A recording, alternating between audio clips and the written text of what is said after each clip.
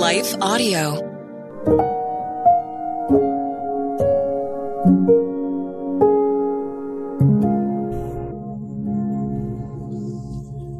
Thank you for listening to Your Daily Prayer, a podcast dedicated to helping you find the words you need to connect with your Father in heaven.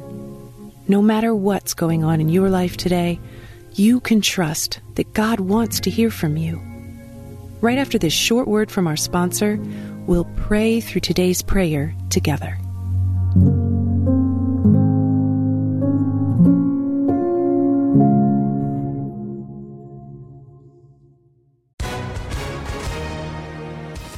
Hi, everyone. If you've been injured in an accident that was not your fault, listen up. We have legal professionals standing by to answer your questions for free. Call now and find out if you have a case and how much it's potentially worth. Call 800-497-4410. I'm here with spokesman John Wolf. So, John, tell everyone listening who should call right now.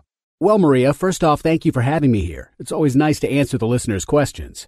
Now, as far as who should call in, anyone who's been injured in an accident and think you deserve compensation, give us a call right now. 800-497-4410. You'll find out if you have a case and how much it's potentially worth. Thanks, John. You heard it, folks. Take advantage of this opportunity and call now. 800-497-4410. Advertisement sponsored by Legal Help Center. May not be available in all states. Hi, I'm Rebecca Scott. As a servant of God, wife, and mother of four, I understand the juggle of multiple roles and stages. That's why I created the Encourager podcast to help guide us through the messy middle stage of life. Join me on the Encourager as we challenge the chaos and embrace harmony. Together, we'll create practical systems to balance your roles and fulfill priorities.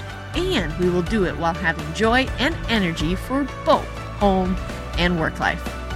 Tune in for inspiring stories and interviews, actionable tips, and methods to do both home and work life. Because here, we believe you can do all things, just not all at once.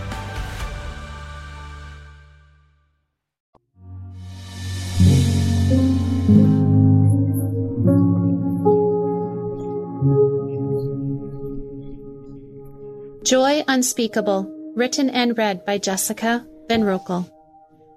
And the angel said to them, "Fear not, for behold, I bring you good news of great joy that will be for all the people. For unto you is born this day in the city of David a Savior, who is Christ the Lord." Luke 2:9-10.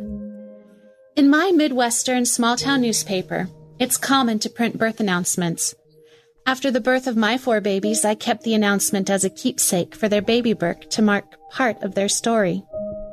At Jesus' birth, God lit the night sky to make his announcement. Can you imagine sitting in the dark, warming yourself by a fire, tuning your ear to the night sounds when an angel appears before you and the glory of God fills the night? The fear the shepherds felt gave way to unspeakable joy. God made his announcement to shepherds, the ones responsible for caring for the sheep. These were the ones who lived separate from society and the ones who best represent God's shepherding of his people. God's splashy announcement of the birth of Jesus did two things. It showed that God came for not only kings, but for the lowliest of them all, the shepherd, who was typically the youngest in the family. During biblical times, birth order indicated importance. Each son grew out of shepherding and on to more important labor until the youngest son eventually became the family shepherd. We see this in King David's life when Samuel went to Jesse's house to anoint Israel's new king, and Jesse only presented the 7 older brothers to Samuel. The youngest was forgotten. Second, it reinforced the shepherding concept traced through both testaments. In the Old Testament, we read of Abel, Moses, David, Jacob, and God. God was a shepherd to his wayward sheep, the Israelites. In the New Testament, Jesus calls himself the Good Shepherd who lays down his life for his sheep. God esteemed shepherds, hence his night sky announcement to them. The ones who went about their business tending sheep over the same meadows, repeating the same daily cycle, were the first to hear the news of the Messiah's birth. In our day-to-day lives, we can get tunnel vision with what's before us. We drive the same route day after day, cook the same set of meals, and deal with the same difficulties that don't seem to end. Disappointments with our lives overtake feelings of joy, and joy seems lost. We wonder where our light of the world is, and we wait for dawn like the shepherds did that night when their world was changed. Seek first the kingdom of God, and all these things will be added to you, says Matthew 6:23.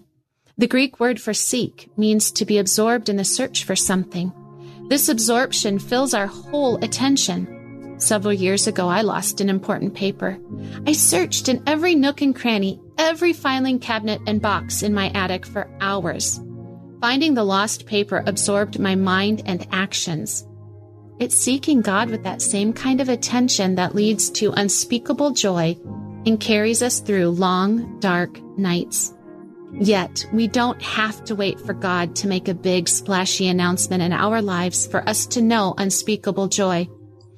When He calls us to Himself and we responded, we knew joy unspeakable. He made a way when there seemed to be no way, and we remember how He did it and what we felt. We can call these remembrances to our mind when we feel like we need to hunker down and wait the night out. But joy comes when we seek Him. A prayer for joy unspeakable. Holy God, I'm feeling a little joyless today. I'm hunkered down waiting for this long middle to end. Day after day I get up, go to work, and come home to never-ending tasks and then go to bed. I wake up and the new day is just like yesterday. Joy feels foreign. I can't remember the last time joy flooded my heart. I want to be so thrilled with your joy like the shepherds were that night so long ago that I tell people about what you've done in my life. Help me to seek you with my whole being, Lord. Give me eyes to see you at work in my life. Let me know joy unspeakable today. In Jesus' name, amen. Your Daily Prayer is a production of Life Audio and Salem Media. If you liked what you heard today, please take a second to rate and review this podcast in your favorite podcast app so that more listeners like you can find the show.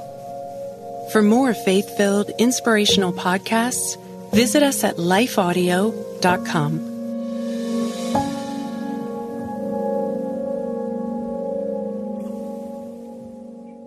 This is Chris Christensen, and back in 2006 I started a simple project. A project to try and introduce more people to the Bible through Bible study called the Bible Study Podcast.